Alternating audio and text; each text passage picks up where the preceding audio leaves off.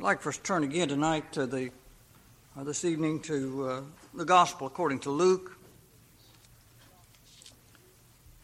My mind is still considerably on some of the things that occupied our attention this morning, or at least along that same line, probably under the general heading of discipleship and the necessity or the importance of our following the Lord in discipleship.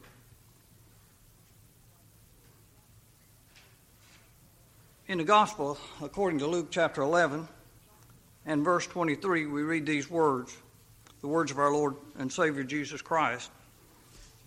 He that is not with me is against me, and he that gathereth not with me scattereth. In this small verse of Scripture, the Lord tells us that there's actually no middle ground, that we're either for the Lord or we're against Him. We're either gathering in the name of our Lord, gathering God's people together into the fold, or scattering abroad, as Matthew puts it, that he that gathereth not with me scattereth abroad. And this is not something to take lightly. It's because, in fact, it's rather frightening. We think that there is no middle ground. This is true in many areas. The Lord tells us that whatsoever is not of faith is sin, and that just cuts a real thin line. And many areas that the Lord allows us no gray area and no middle ground. So he tells us here that he that is not with me is for me. He that is not with me is against me, and he that gathereth not with me scattereth. So in this we see that we are to be gatherers. We're supposed to be gathering the Lord's people. We're supposed to be fishermen, fishing for men, fishing for souls, if you will. And my responsibility as a gospel minister, and all gospel ministers, is to deliver the burden that God has placed on our heart. Your responsibility, your work in this meeting tonight or any gospel meeting is to try to enter into the burden that the minister is trying to deliver, and to appreciate that as a message from God. And as when sometimes we hear folks say, well, it wasn't, I've had people tell me, well, it wasn't you that was speaking, it was God speaking through you. Well, that needs to be a little bit sort of explained, if that's the way we want to look at it, because if God was actually doing the speaking through me and it was God rather than me, it'd come out a whole lot better than it does. God indeed gives us, I think, the burden of the message. And He requires of us to study, to labor, to pray, and to present that message as the writer Solomon said, that in the 12th chapter of Ecclesiastes, he says the preacher sought out acceptable words. And so it's our responsibility to put it into words. It's our responsibility to try to deliver to you the burden of our souls, the burden of our heart. But at the same time, it's your responsibility to try to enter into that burden.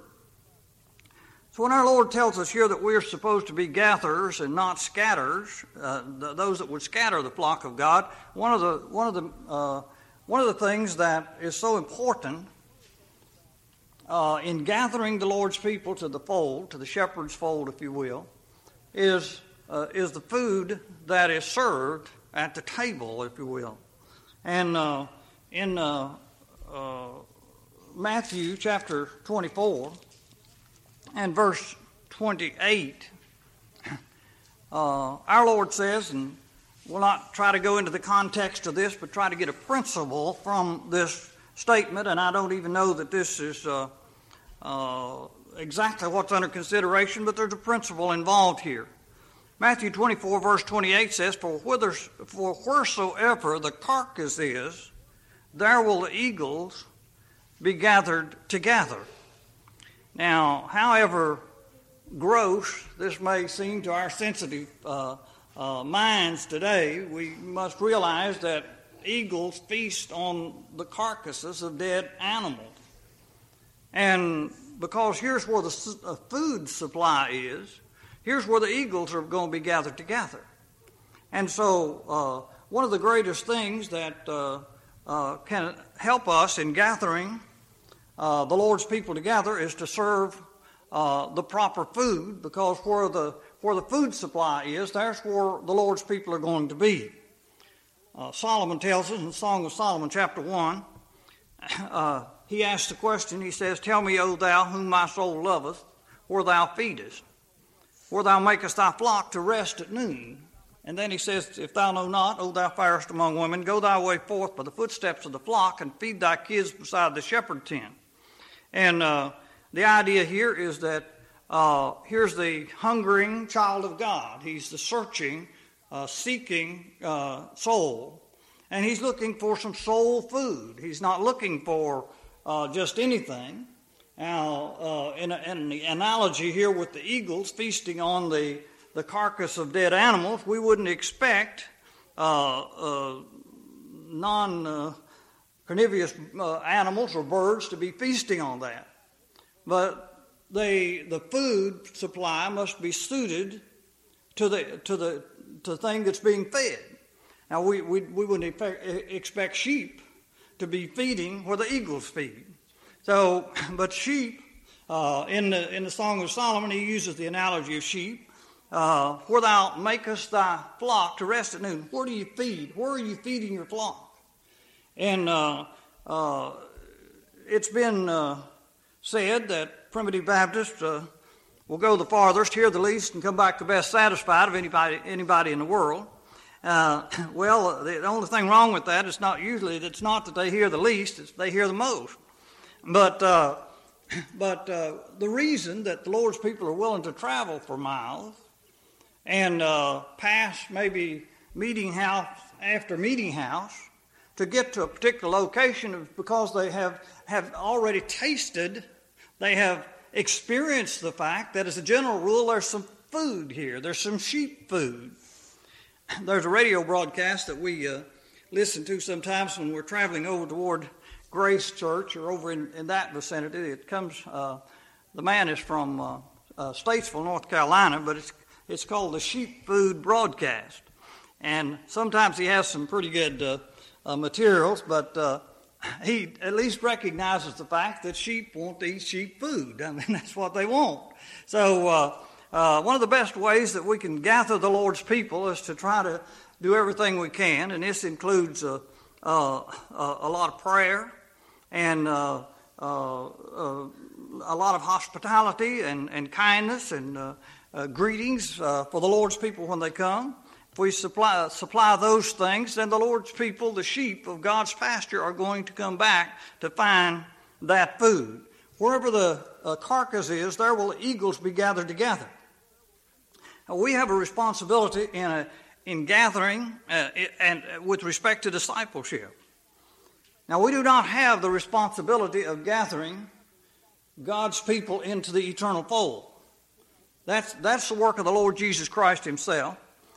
And going back to our text and reading some previous verses, beginning with verse 21, but we'll notice first in this context that the context here is the Lord casting out devils, and the Lord Jesus Christ is accused of casting out devils in the name of Beelzebub, by the power of Beelzebub.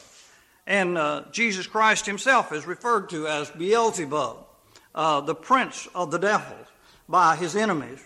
And they can't deny the power that's involved here. They're not denying that devils actually came out. They're not denying that a miracle was performed. They've seen it with their eyes. They know it's true. They can't deny that, so they come over here and try to confuse the issue by saying, well, it's true, he has performed a miracle, he has cast out devils, but where is his power coming from? Instead of acknowledging and recognizing the fact that his power came from heaven, came from God, they said he's casting out devils by the prince of devils. And of course the Lord tells them that if that's the case, Satan's kingdom is divided, and a house divided against itself can't stand, and his kingdom will fall. But he goes farther in verse 21 to talk about the strong man. In verse 21 he says, when a strong man armed keepeth his palace, his goods are at peace, in peace. But when a stronger than he shall come upon him, and overcome him, he taketh from him all his armor wherein he trusted, and divideth his spoils. And this tells us that there is no stronger. And this was the experience of every child of God. That's born of the Spirit of God, that the resistance of the natural, carnal, dead, alien, corrupt heart was not able to resist the power of God because of stronger than he. Jesus Christ is the strong man armed that comes in and spoils our goods and makes us realize that everything we've trusted in, everything that we thought we loved, it turns to something that we don't want, or as it's been said, that which we formerly loved, we now hate. That which we formerly hated, we now love. And the strong man comes in and just spoils our goods and spoils our plans and much about our lives. But it doesn't leave us there. That's the good part about it, because the Lord Jesus Christ always gives us something better than what we had. This world and its glitter and all the things that go along with it that may at one time look to be so great are exchanged for the glories of the hope of the eternal world to come, along with the blessings that he bestows here in this life. So the Lord is that strong man that comes in and destroys our goods. One of the reasons that we become as those who would scatter rather than gather the Lord's people is when we stumble at the word, when we are disobedient. The Apostle Peter talks about this in 1 Peter chapter 2 and verse 7. He says, unto you therefore which believe, he is precious. But unto them which be disobedient, the stone which the builders disallowed, the same is made the head of the corner. Now when God's people are disobedient, when they are rebellious, and they are following their desires, and they're not considerate of others, they're not interested in providing that sheep food that God's people need, he says that they're going to become those that would scatter God's people, not those who would gather them into the fold, but would scatter the sheep. And as a matter of fact, the Lord speaks of this in John chapter 10 when he talks about the good shepherd. He says in verse 11, I am the good shepherd. The good shepherd giveth his life for the sheep. But he that is the hireling and not the shepherd, whose own the sheep are not, seeth the wolf coming, and leaveth the sheep, and fleeth, and the wolf catcheth them, and scattereth the sheep. The hireling fleeth because he is an hireling, and careth not for the sheep. So if we are to be gatherers in gathering God's people into the fold, we cannot be as the hireling who would flee at the first sound of the wolf coming to scatter and destroy the sheep, but we would defend the sheep. So Peter says here that if we're disobedient, then the stone which the builders disallowed, and what's under consideration here is the Lord Jesus Christ, but we're using the Lord Jesus Christ is the living word. This is the written word. And there's a great likeness and similarity between the living word and the written word, and also the preached word. The Lord Jesus Christ was despised and rejected of men. So in many cases, this book, the Word of God, is despised and rejected of men. In many places, the gospel is rejected and despised of men. The gospel of God's grace. And so there are great similarities. But notice, he says when we're disobedient, the stone, the Lord Jesus Christ, which the builders disallowed, the same is made the head of a corner, and a stone of stumbling, and a rock of offense. When God's people are disobedient, the very word itself, the written word and the preached word, and likewise the very living word, becomes a stumbling stone instead of a stepping stone or a cornerstone or a stone that would be used for a practical and good purpose. It becomes the stone over which we stumble because we are disobedient. He says the stone which the builders disallowed is made the head of the corner, and a stone of stumbling and a rock of offense, even to them which stumble at the word. Stumble at the word. Why did they stumble at the word? Because they were disobedient to the word. And they're not disobedient because they stumble at the word. God makes the stone a stumbling stone because of our disobedience. And when we do not follow the Lord, when we rebel against the Lord, the very thing that is set to be our rock of defense and our hiding place, the rock that is higher than I, that very stone becomes the stone on which we stumble. And then he goes on to say this, and note this carefully. He says, which stumble at the word, being disobedient, whereunto also they were appointed. And